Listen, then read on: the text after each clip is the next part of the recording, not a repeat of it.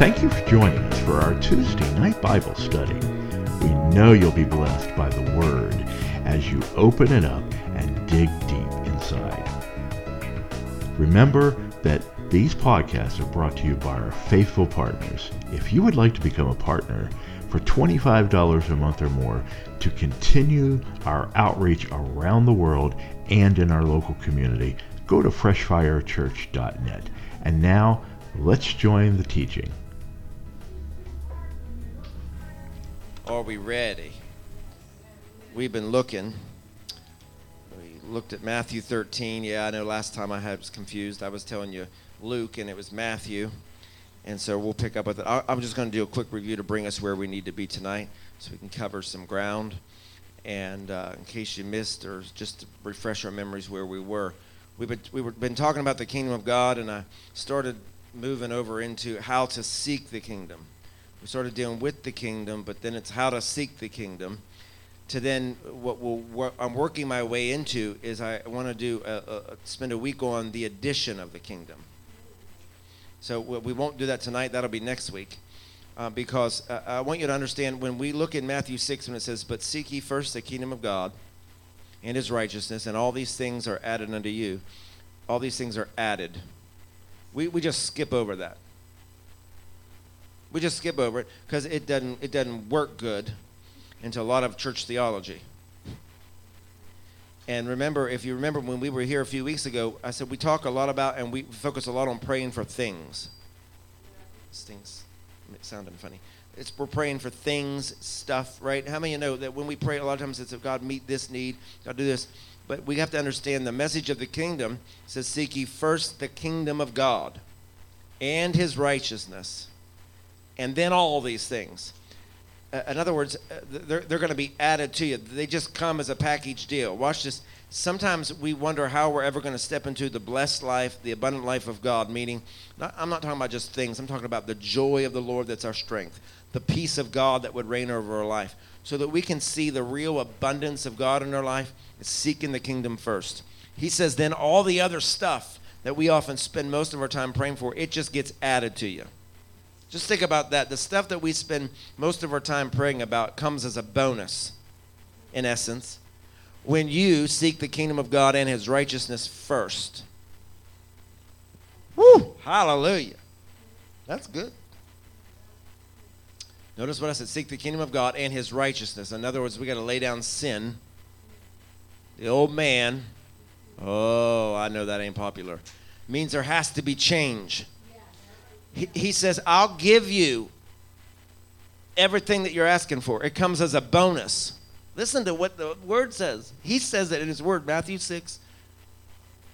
He says, "But seek ye first the kingdom of God and his righteousness, and all these things will be added unto you."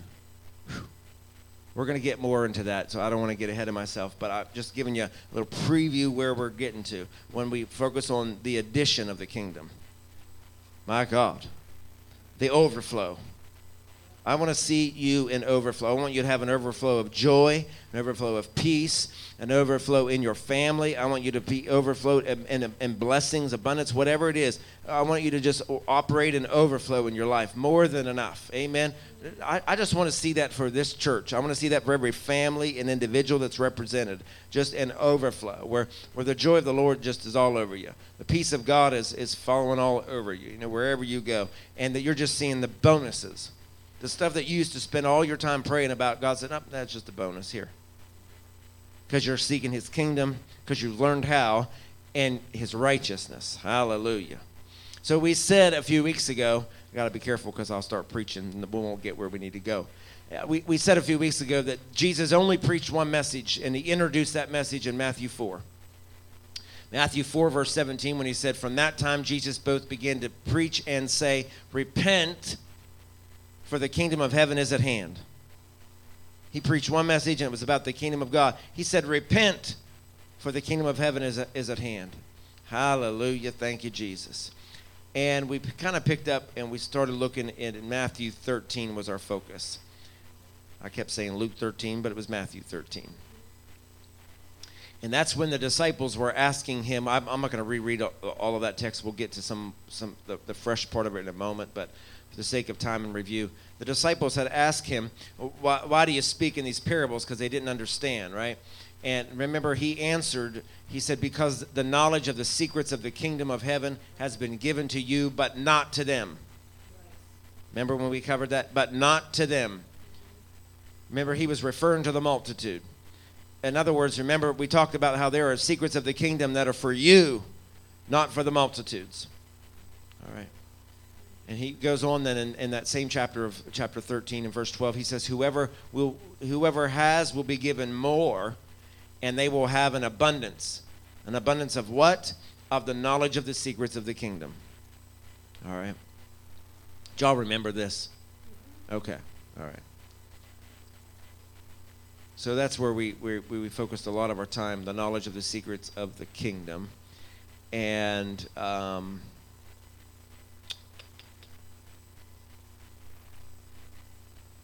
we looked over verse 16. I don't want to review it all for you. We started wrapping up, though, with verse 18 of that same chapter, Matthew 13. So if you have your Bibles and you're there with us tonight, Matthew 13, verse 18, we started wrapping up where it said, listen then to what the parable of the sower means. He says in verse 19, when anyone hears the message about the kingdom and does not understand it, the evil one, remember, we said Satan himself, comes and snatches away what was sown in the heart. This is the seed is sown along the path. Remember, so we right near the end, then we wrapped up because then we got into some discussion time. But right near the end, we got to the point where we said Satan himself comes to snatch away even the little things that you and I begin to understand. Oh, hallelujah. That's why we got to be careful even after we hear the word of the Lord, especially the word on the kingdom, because it says Satan himself comes to snatch away what revelation you and I have received. All right? So he's using the parable that we laid out there the last time we met about the sower who sows the seed to teach about the message of the kingdom. And that's why we wanted to take some time to pick up with that tonight and go a little bit further in it. We covered, I believe, because I didn't mark mine whenever we stopped, but I believe we wrapped up right about there.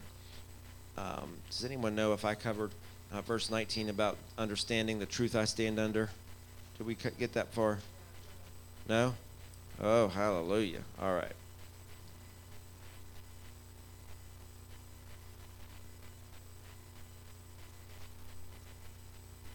So we're going to be aware that Satan comes to snatch what we're going to receive tonight. Right? We're going to be aware. Be on notice, be on guard. Seal your mind, seal your heart. When we're done tonight, when we pray, we're just going to seal it. He ain't going to come snatch our revelation tonight because we're going to be changed forevermore in our walk with God. Hallelujah. So we're staying in Matthew 13, looking at verse 19. He says, when anyone hears the message about the kingdom and does not understand it, the evil one, Satan himself, comes and snatches away what was sown in their heart. Hallelujah. So he's using this, talking about the kingdom of God. The only thing that you and I need to be focused on spreading is the message about the kingdom. All right? We focus on a lot. Church preaches a whole lot of stuff, but we need to be focused on now more than ever. In the end times that we are in, we need to be focusing on the message of the kingdom. That's what Jesus said, seek ye first the kingdom. We get caught up in seeking a lot of other stuff. We'll spend a lot of time preaching a lot of stuff. But he said he wants you and I to seek first the kingdom. Seek it so we can spread it. Right? He wants you and I to seek it and understand it so we can help others to understand it. Hallelujah. What did I say Sunday? There's a lot of people sitting in church that are not going to church. Remember the difference between a cup and a saucer? They're just catching the overflow. But I want them to be a cup on their own. Right? And so we want to get the revelation of the kingdom, and then every time we teach, every time we preach, we're just throwing seed. Right? Everywhere we go, we're just throwing seed, things about the kingdom of God. Right? So he says that you and I need to be able to have the ability to understand it. Right? When it says, when anyone hears the message of the kingdom and does not understand it, and so we have to understand it. What understand really means is the word understand in the original text actually means the truth I stand under. The truth I stand under. So the reason it's important for you and I to understand the Word of God. That's why sometimes I don't like to use other translations, because I'm leery of a lot of them. Especially a lot of the new ones are so far off from the truth, it's disgusting. But so I'm careful about what I'll use. But it's imperative that you and I understand the Word of God, and especially the message of the kingdom, because he says if you don't understand it, then you don't have any truth to stand under. All right? Think about what we're lacking in our society right now as a nation, but more specifically the church of Jesus Christ in our country. We're lacking understanding. We're lacking truth. All right? But beyond that, even people are warming chairs and they don't even have an understanding. And the reason why so many get led astray is because they don't have an understanding of what the truth is. All right? And so we have to have a truth that we can stand under. When I understand the truth of the Word of God, it serves as sort of an umbrella. It covers me, right? It protects me. It overshadows me. And so the devil doesn't really care about anything else, but he cares about the kingdom message. This is what I'm telling you is true. Ever since I started this series, I've been under a slightly different attack than normal in my own life. I'm telling you, I could go row by row, list by list of all the things that have been happening. But it happens because the devil doesn't really care about most of the other things that we preach. Notice of what Jesus said about the message of the kingdom. He doesn't want you and I understand it, and what we do understand, he'll try to come and take it. But the enemy does care about the message of the kingdom. He isn't concerned even if we come to church. I've said for years, the enemy comes to church and sits beside some people. You know? Yeah. Their ugliness that they were fighting and yelling, cussing in the car, walked right in with them. I've seen it so many times. I was pastoring in a church in Bridgeport, West Virginia, alongside others, and I'm telling you, the guy of the drums and the lady on the organ, husband and wife, and I mean, we had a whole platform of people up there, but they would fight, yell, scream at one another the whole way to church, because if you drove behind them, you could watch their hands. And I mean, then they'd get up and, you know, it was like the Holy Ghost fell or whatever, but that yuck came right in with them. And it would take half the song service of going through worship just to clear the atmosphere of the ugliness that walked in with them. So I'm telling you, the devil comes to church too. And he's not concerned with most of the garbage that we preach and teach, but he is concerned with the message of the kingdom. Because the message of the kingdom is how you receive, and all these things will be added unto you. If the enemy can keep you and I defeated and depleted, right? Or the other way I like to put it, if the enemy can keep you and I polluted and diluted, and most of the time, if we could just be honest with ourselves, most of our life is filled with things that pollute us and dilute our strength. To where I'm not at my spiritual sharpness, accuracy, right? There are times where I know I'm more sharper in prayer than I am at others. I'm just going to be honest. There's times I can sense something by the Spirit of God, and I'll go to prayer, and I'm like, I can feel that arrow hit. And I'm like, got you, devil.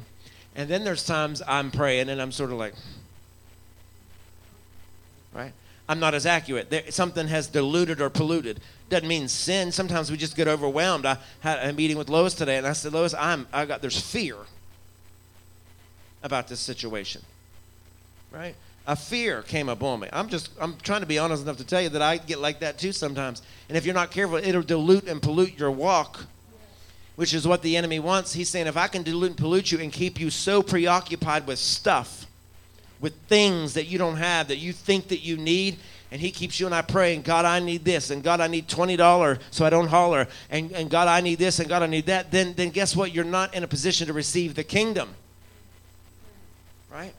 And so that's what the enemy tries to do. He tries to get me upset when my car breaks down, or when I got it hung up during the snowstorm and I couldn't get out of the driveway. I was getting so fired mad because I had somewhere I had to be, and I'm like, what am I going to do? Thank God Rick was going with me, and he heard me yelling, help, Rick, help. My car was sliding sideways down through my yard, and he heard me yelling.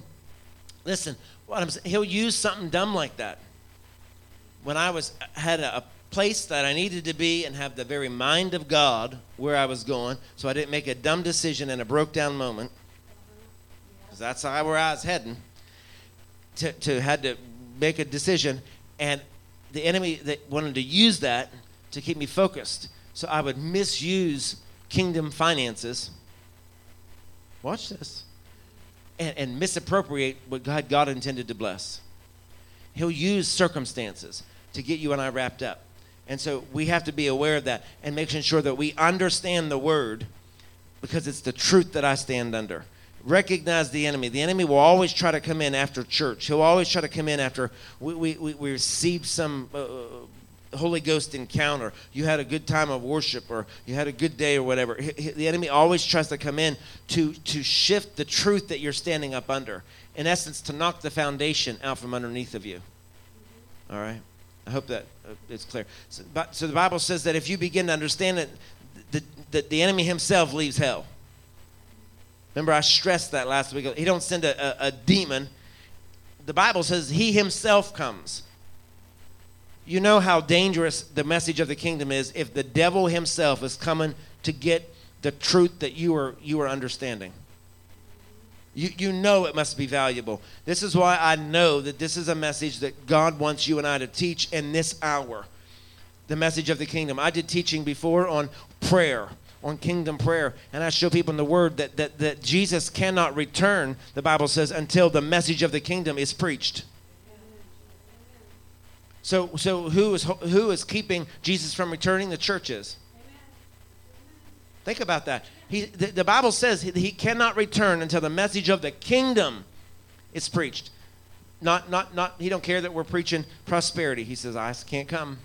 He says, I don't care that you're preaching faith. I still can't come. He says, until the body of Christ preaches the message of the kingdom. You and I are depending on when he's coming back for the church. Think about that. If it comes down to the preachers would start preaching what Jesus has commanded us to. He's saying, it's as if he's sitting on the edge of the throne saying, I want to come back. I want to go get my church. I want to go get my people, but I'm waiting on the shepherds to hear my voice and to do what I've called them to do. Oh, hallelujah. That gets me excited. It lets me know that you and I are able to move the hand of God, which is what prayer is anyway. We move God when we pray.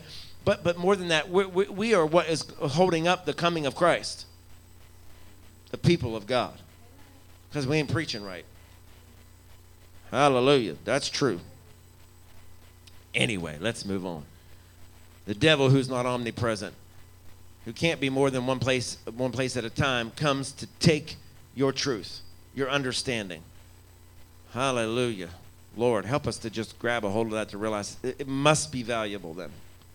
It must be going to change your life if the enemy himself wants to come to take it. Hallelujah. Help us, Lord.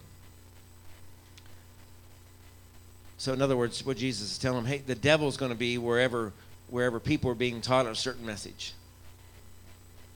So don't think it's strange when the enemy starts messing with you. Right? You got to understand, Jesus is saying, hey, if you're being taught the kingdom, the enemy's going to come knock. He's going to come to try to disrupt your truth that you're standing up under, all right? So the Bible says the devil came to snatch the message of the kingdom from you because he wants you and I to walk away confused. I remember saying that to you. He wants you and I to walk away confused. Confused about, meaning that we believe the promises of God, but we're not seeing them in our life. You've heard me saying that a lot recently. We're believing one thing, but we're seeing something else in our life. How are we going to get the two to line up? The message of the kingdom.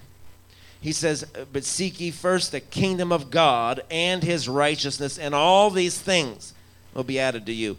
Our life will start looking like the word of God because of the message of the kingdom.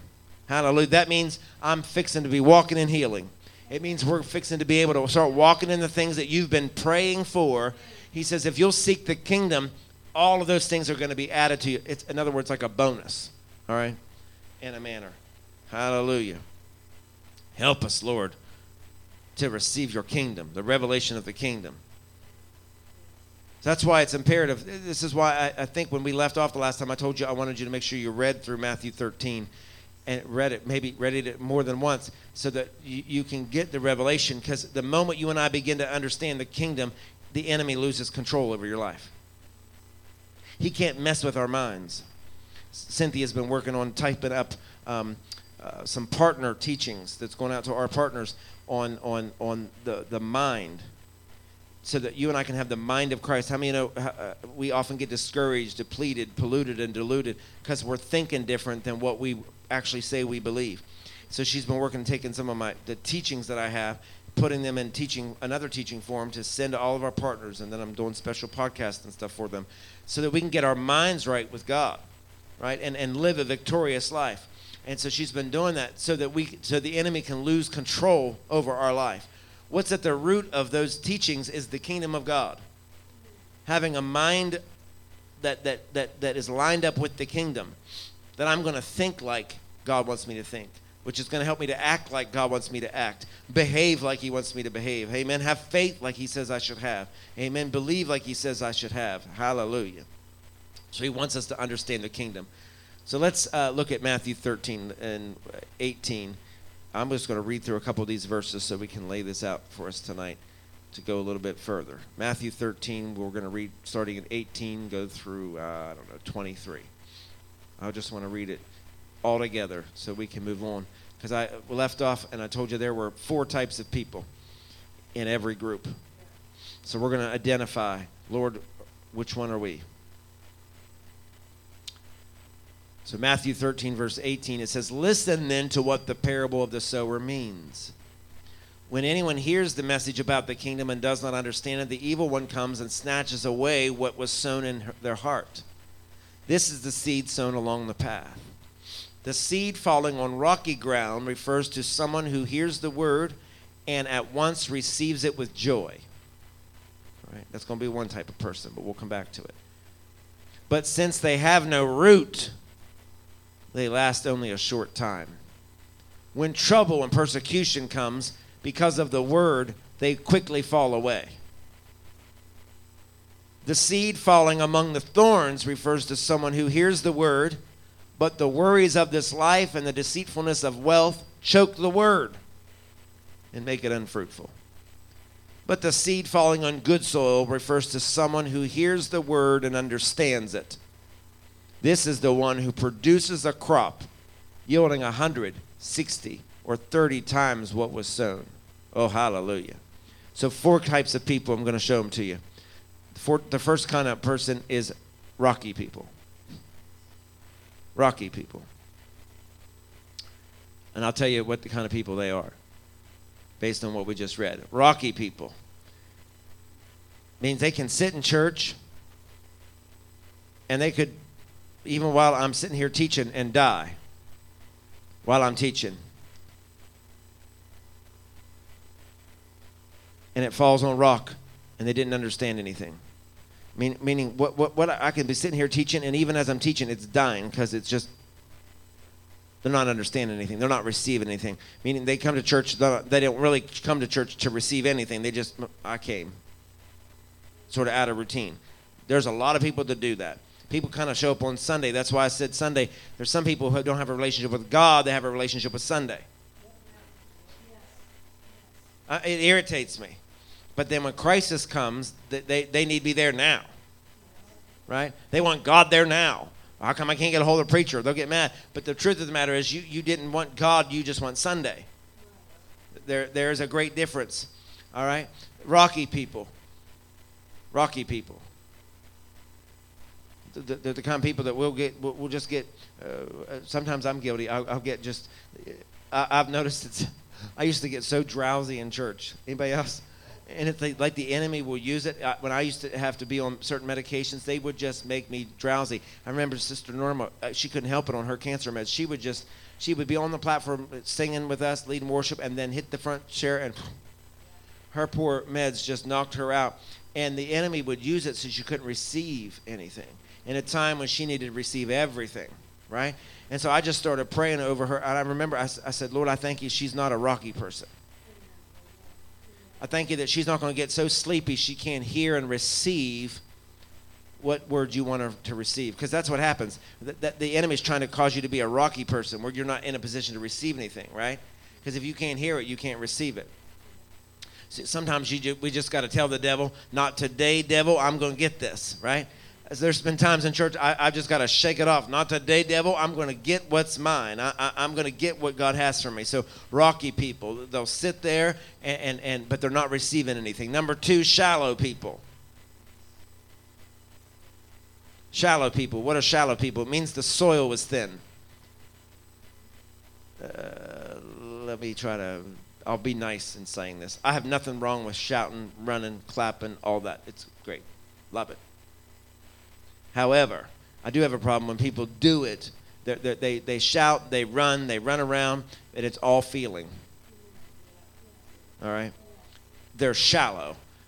That shout, they don't have any more, they don't have victory on Wednesday morning like they had apparently Sunday morning. All right? That shout should sustain us. Amen. If I have the ability to shout and declare victory in here and to run the laps around this place in the Holy Ghost, right? That I have to be deeper and to be able to bring myself through whatever adversity I'm enduring. So we don't want to be shallow to the point that our soil's thin, meaning that there's nothing to take, there's no room for anything to take root. You understand what I'm saying? Okay. Shallow people. The third person that it's talking about in the text is choked people. Choked people. Meaning we can say amen to everything that we say, and then we just go out and forget everything we heard. Because we get choked up of the cares of the world. In other words, they can shout amen in here, but they go out there and they don't obey. Ooh. Oh, listen to what I just spoke. That's important right there. Be careful. We can shout amen in here. We can elbow our spouse in here. See, he's talking to you. But then we leave and don't obey the word of God. Whew. I mean, we got to watch how we're living. Oh, hallelujah. You got quiet. Don't get mad at me now. We got to watch how we're living. Because otherwise, this is how the enemy uses to choke out what you did receive. Right? We like to think somehow it's a method of control. Listen, I want you to understand, we don't serve a God that's trying to control you and I like puppets. We serve a God, he gives you and I free will. What he wants you and I to do is make a choice that I'm going to obey you, God, because of what you've done for me. And out of our obedience, listen what he says when we say in Matthew 6, seek ye first the kingdom of God and his righteousness, that I'll be in right standing with God. That's what that means, that I'll be in right standing with you. And then all these other things, God says, if you'll choose to be in right standing with me, obey me, I'll add all these other things to you. That's like a bonus package. You understand? That's like when you and I get a job, but there's no benefits. God's saying, oh no, if you'll just listen to me, obey me, come, look, seek my kingdom and righteousness to be in right standing with me, all this other stuff, it's just a bonus. Hallelujah. Thank you, Jesus. So we want to live for him so that what we do receive doesn't get choked out. Do you know how many times, probably if I got up Sunday morning, this coming Sunday, and I said, what did I preach last week? A lot of people couldn't remember. Not because they're bad people, the enemy choked it out. It escaped our memory from one week to the next because of everything else, the cares of the world, right? I'm not saying we're bad or any of those things. I'm just saying all these other things, the cares of this world, the problems we're facing, the enemy comes to just choke out that revelation to keep you and I from receiving the fullness of the word of God. Hallelujah. But I've been saying all week, I'm a ditch digger. I'm digging a ditch. Hallelujah. We're digging some ditches tomorrow around here. Hallelujah. I've got Mom on some assignments. She's digging some ditches for this place. Glory to God. I'm believing God. I was thinking today, I was coming back from the dentist, and I was just worshiping the Lord with some of the old school stuff that I had playing on my whatever that thing is on my phone. And I was just worshiping the Lord. And instantly the Lord reminded me, how many times, Lois, in the last 13 years of this church, remember when we used to call just spontaneous revivals? I mean, we'd be in intercessory prayer on a Tuesday morning, and the power and glory of God would fall, and the intercessors would be in prayer for 3.5 hours, and finally I'm just like, okay, God, I hear. So we'd send out an email, there's revival tonight, 6 o'clock, 7 o'clock, whatever, and I mean, they'd come. church knew that if I called revival like that, they better show up because God's about to do something. And that happened, I can't tell you, 10, 12 times in a matter of just a few years. And it would go sometimes a night, 2, 3, sometimes long. It would just vary depending on what God was doing, how he was moving. Because I've never been one to schedule a revival and tell God, you're going to move here. I just wait and see what he says usually. And as I was worshiping the Lord, I was thinking about that. It was a time where God wasn't choking out, or the enemy wasn't choking out what God was doing. People were hungry and desperate, right? That's why I can't force feed people. I can preach them to preach on Sunday morning, but they have to make a choice when they leave Sunday morning. I'm not gonna let this word be choked from me. I'm not gonna let the enemy take it. I'm not gonna let me forget what being a ditch digger is, or the message the week before that, or the message before that. If you've noticed, God has been threading them all together, just wonderfully. In a way that would bless you and I and help you and I. But we have to make a choice. I'm not going to let the enemy choke this from me. I'm not going to let him take it from me. And that's the third kind of person. And I think there's a lot of people that fall in that category in our churches. A lot of them. Because the enemy distracts us with other things that chokes the word right out. Makes me doubt, makes me operate in disbelief, makes me think he'll never do it for me, makes me think, oh, he healed them, but he won't heal me. Why? If I start seeking the kingdom, I'll find the answer to why. The fourth person is the person of good soil. Oh, hallelujah. Lord, make us good soil. What's good soil? A person of good soil is thick soil. Thick soil that's waiting for the seed to fall in. Meaning that if you have thick soil, it's waiting for the seed to fall in. When the word hits them, when the word hits you, if you're a person with good soil, when the word hits you, that seed germinates right away. Hallelujah. It means you begin to grow right away. And then when you leave church, you bear fruit. And fruit, as the Bible says, that remains. Fruit that remains means it's not just a quick thrill in church. Right? It means I don't just get a quick unction or sensation of the Holy Ghost in church, but that when I leave here, the fruit remains. I'm going to bear it. It's going to continue on. Hallelujah. I'm going to be such thick soil. How do we be thick soil? We're thick soil by immersing ourselves in the Word, by seeking His kingdom, so that when Word comes forth, whether it's on Sunday morning or Tuesday night or it's whatever, something you watched on Cornerstone, whatever, that when that Word hits you, it germinates immediately. It means we're going to be fruit. And the evidence is that we understand the kingdom. All right. Whew. Hallelujah. I'm going to understand the kingdom one way or the other. Thank you, Lord. Help us, Lord. I challenge you. Be honest with yourself and identify, who are you? Are you rocky? Are you shallow? Are you choked? Are you good soil? Right. Be honest and we just need to lay that before God. God, I think I'm choked. God, I think I might be shallow. You know, God, I'm rocky. Maybe sometimes, God, I'm good, but other times I'm a little rocky. And God, help us. He says, how are you going to help us? Seek the kingdom. Hallelujah. Now, wanted to lay that out so we can continue on with Matthew 6:33. What I've been quoting all night long. But seek ye first the kingdom of God and his righteousness, and all these things will be added unto you. Hallelujah. Matthew 6:33. I want you to understand something tonight. The key to getting God's priority right is understanding the kingdom. God's priority is Matthew 6:33. God's priority for you and I is Matthew 6:33.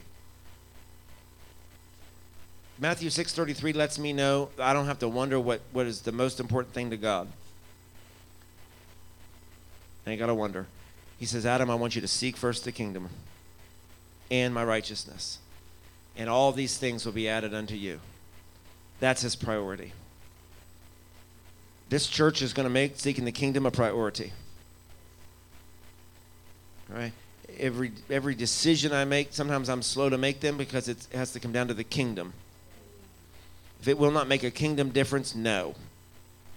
That's why we don't do a lot of fundraisers and stuff like that. Unless God speaks, it has to make a kingdom difference. Right? I don't want to do a buckwheat supper if it ain't going to make a kingdom difference. Right? It's great churches. All churches do all kinds of different things. That's why there's so many different. But everything we do should come back to, it needs to be a part of the kingdom. Be connected to it somehow. Be connected to our vision. That's why our church does so much outreach. Hallelujah.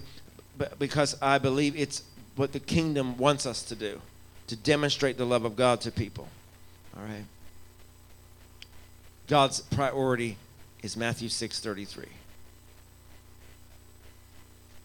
Matthew 6:33. Now, if we back up, and we're going to come back to it,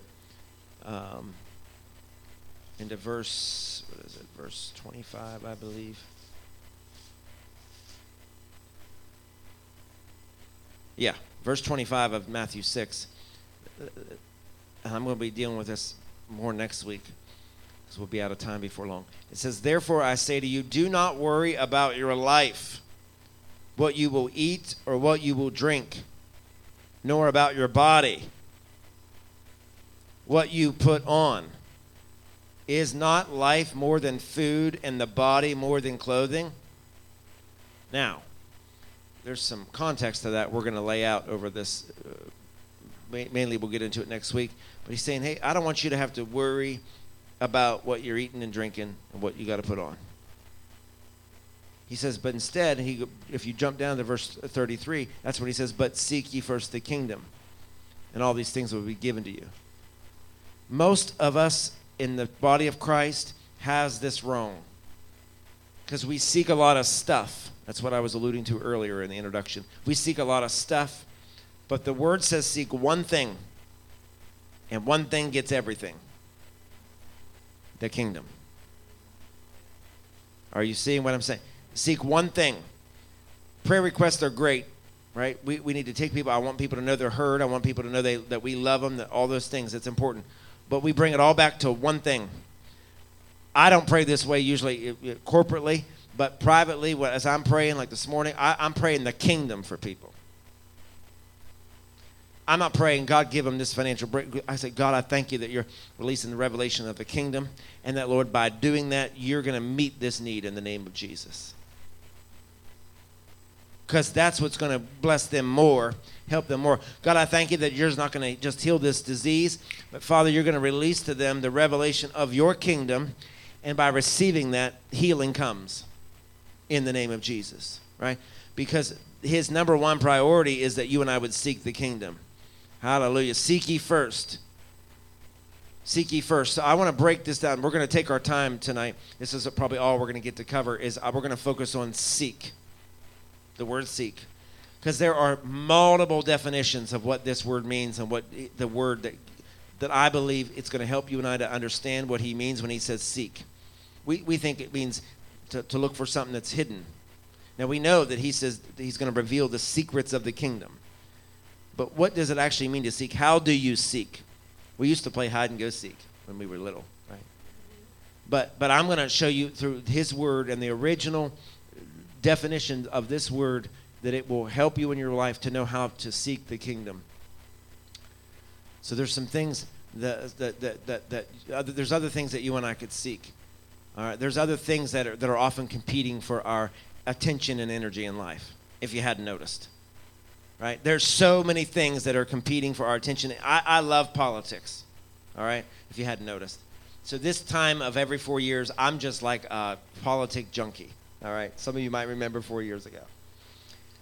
I eat up like cable news, all this stuff, you know what I mean? I'm flipping from channel to channel. There's, returns coming in tonight. Tonight's an election, right? Somewhere? New Hampshire. And so I'll watch it tonight, but I have to be careful. I have to be careful, because I'm telling you, what it did to me in 2020, I cannot let it do to me again. of what I just said. It was competing. It was causing me to. It's fine that I'm involved. I'm involved in our local government, all of those things. I'm involved in political parties, things like that, because I believe it's our duty to cause and effect change in our community.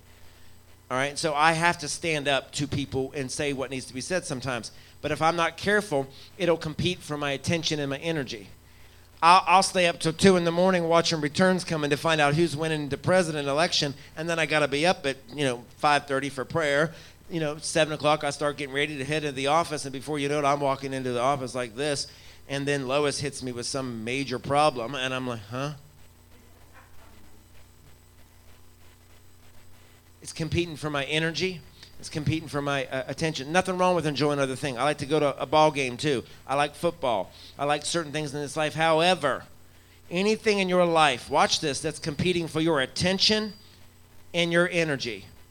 This is a word for somebody. I felt it in my spirit. If it's competing for your attention and your energy, God's telling you need to address it. Because this is where we go wrong. He says, seek ye first. In other words, you and I cannot receive the things of the kingdom if something else has your attention and your energy. Can we just be real for a moment? I love our church. I love the fact that we have church members that watch online. I do. But I'm just going to be real with those church members that are listening and never darken the door. They're never going to receive the kingdom of God sitting at home. And not being able to hear the fullness of this, right? Not being able to rub elbows with you, right? None of those things. Because there are too many other things. I'm guilty of it. I know what it is. I'll put on other preachers' messages. Sometimes I got other preachers that we ordain and credentialed. They'll send me their message from Sunday and I'll listen. But I'll get distracted washing dishes or whatever that's competing for my attention and my energy. And I'm not receiving the fullness of it. But I wanted to be able to say, I listened to your message. Right? Same thing's true. I can turn on Cornerstone sometimes. I think that's the only Christian station I ever watch, because most Christian TV, sadly, is junky. There's some other good ones, but it's just bad. And I'll be doing other things and I won't receive the fullness of it. The point is we're allowed to enjoy the things in this life that God has given us. That's why he said, in all these things. But he says, I want you to seek first the kingdom. Meaning I can go out to dinner. I can go on a hot date, whatever it may be. God's saying, it's okay. I want you to enjoy the life. But you got to make sure that seeking the kingdom is first. All right? This is where, if we could be honest with ourselves, and I'm not putting nobody on blast. I'm just helping you to understand right here's where we go wrong immediately. There's even people in our own church that we love, we worship with. They're seeking other stuff. They're distracted by other stuff even while they're in church.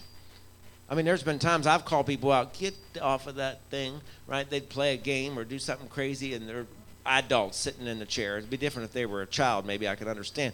But adults doing stuff. And if you don't turn that thing off, I'm going to come take it. But you know, it didn't make them receive any more, whether I took it out of their hand or not. Because they had already determined whether they're rocky, shallow, or good soil by what they're seeking first. You see what I'm saying? I used to sort of pastor with that iron thumb sort of thing, because that's what I grew up in. But I just realized I'm working overtime. I'm trying to get someone to receive something they just don't want to receive. I'm trying to curtail their behavior on a Sunday morning in an hour-long message, and they've got the rest of the hours of the week that they're filling their life with everything they want. This 1 hour ain't going to do it. They have to want to seek the kingdom themselves. So that's why my prayer life is so different. I don't pray, Lord, just make Lois not be so goofy, and Lord, or fix how much she annoys me or whatever. No, I pray, I'm telling you, the way I pray in my private time is not how I pray publicly to you, because most people are like, why has he got to pray that? I don't like that. Because I pray privately, Lord, I thank you that you're revealing the kingdom. God, I thank you right now that when Cynthia called off Monday, Lord, I thank you that she's a citizen of the kingdom. And now in the name of Jesus, because she's a citizen of the kingdom, you're going to raise her up out of her bed. She will not be sick. She receives the full inheritance of what it is to be a citizen of the kingdom, right? Immediately.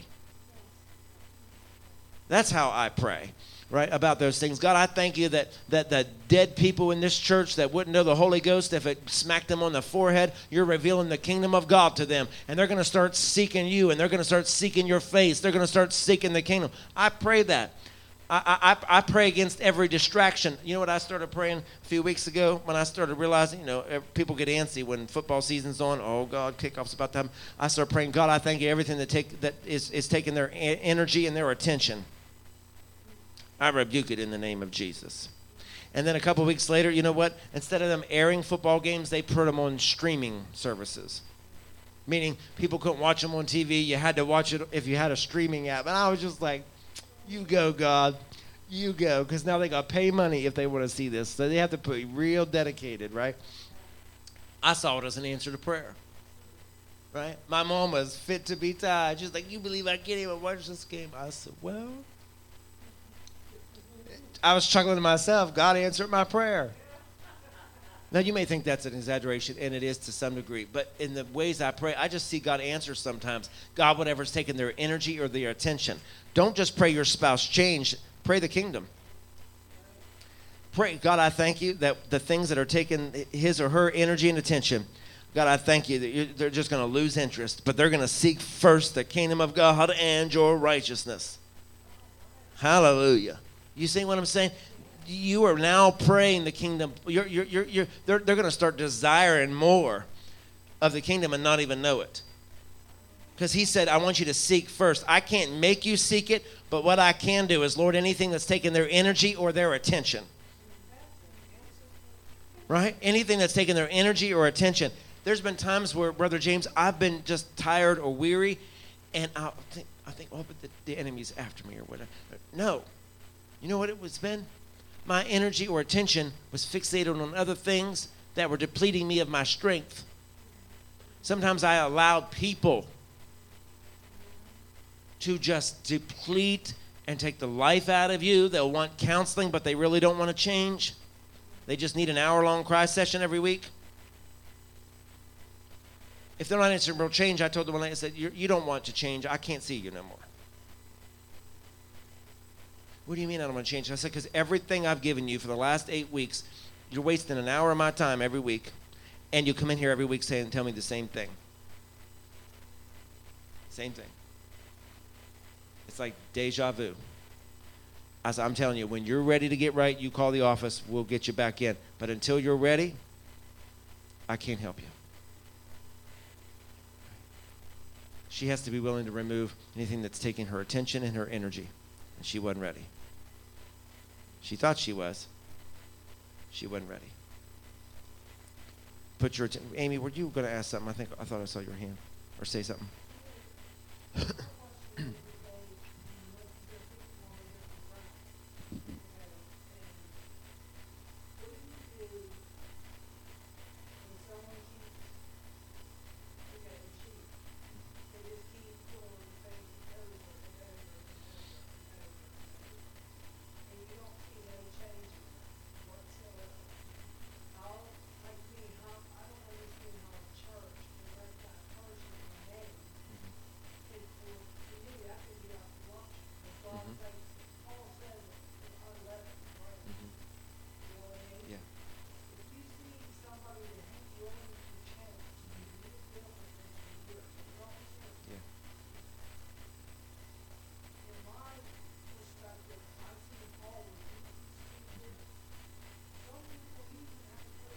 Yeah.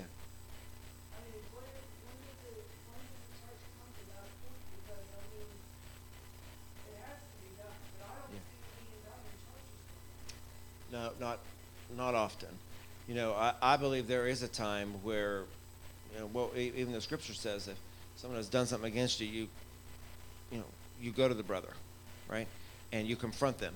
If they still don't receive it, then you bring them before the church. I think there are times where it's not practiced a lot, but I literally saw something today where a church sent back a woman's tithe check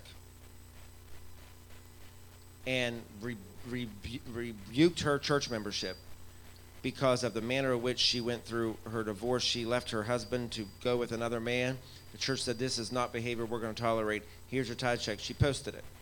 Said, can you believe that this is what the church did to me? Yeah, I can. that's Scripture. We don't like that. It would make a lot of us mad. But basically the church said, we don't want your seed. We don't want any of this because what you did was not scriptural. And you didn't receive, and you didn't come with a heart of repentance to get right with God. I think there is a time where we have to do that. I've always said sheep bite. Right? As a shepherd, as I tell leaders all the time, don't ever think sheep bite. Sheep will hurt you. They'll bite you. However, it gets to a time where I believe that, yes, we have to confront people. And I confront fairly often when I need to. But I confront and I give opportunity for grace. You know, I give people grace. If they're just standing in direct rebellion, they're choosing to stay in direct rebellion against God, His standards, and His word, there comes a point where it's okay. You know, if you're not going to abide by what we expect, we sort of lay out like in our vision statement, that code of conduct, things that we believe. Our belief statement on the website, these are the things we believe in. If you're not going to operate within this, and what you're doing is bringing damage to the body of Christ, if you're not going to repent, then you have to go. Right? That sounds really harsh, but we've dealt with it where we had someone, was having an affair with somebody else, and I had to deal with it. I had to confront it, and I said, look, I know what's going on. You didn't know I know, but I saw you, and this is what needs to happen. I said, you're either going to tell your husband or I am, and I said, well, you're going to address this. You're going to end this right now. And this was some years ago, and they received what I'm saying. They broke down in tears and said, I'm really, really sorry. What do I need to do? I said, well, you need to tell your husband what you've done. And I said, but if you don't deal with this and you don't address it, I said, I can't let you continue. And they were in leadership. I said, I can't let you. I said, one, you need to just sit down from leadership right now. I said, you are no longer carrying the title. I said, you need to get restored. We got to figure out what happened in your marriage that made you do this and made you think it was okay to still try to serve God in your rebellion.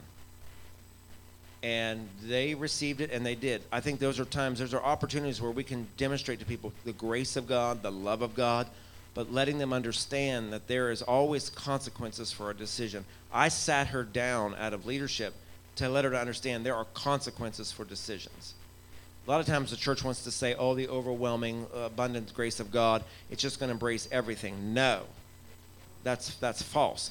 There is an overwhelming, abundant love and grace of God. However, doesn't mean there's not consequences, right? If Angela, she goes home and Angela's made a mess, there's a consequence, right? Pick up your mess, Angela. We sort of have created a culture and preached in the church that you can do whatever you want to do, live however you want, and God's still going to bless you. That's a lie. That's not scriptural.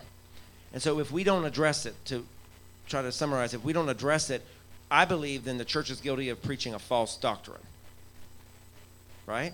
Because I'm not demonstrating them the full gospel, the fullness of the Word of God, that there are consequences, that we have to still call sin, sin. We have to do so. I believe that we do need to confront when we need to. I'm just careful that I confront in the love of God, and I let them know that I'm confronting them and I address it. So whether it's someone in church, someone in your family, another believer elsewhere, I'm just always careful to confront them with the love of God, and I always first just say, I just want you to know that I love you. I want you to know that I love you and I care about you and you're important to me. However, I have to tell you that this behavior or the manner of which I had someone that, they just got a filthy mouth and they're call themselves a Christian. I just said, there just comes a point where I can't tolerate this around me. If you're going to talk like that, I don't want you to be around me because it just infects my spirit. All right? I said, but I love you. I like having you in my life, but I can't have that as a part of my life. Thank you for joining us today. Remember, you can find all of our podcasts at freshfirechurch.net or on any platform such as Pandora, Spotify, iHeart, Google Podcast, and many more. Look us up, freshfirechurch.net. Thank you so much.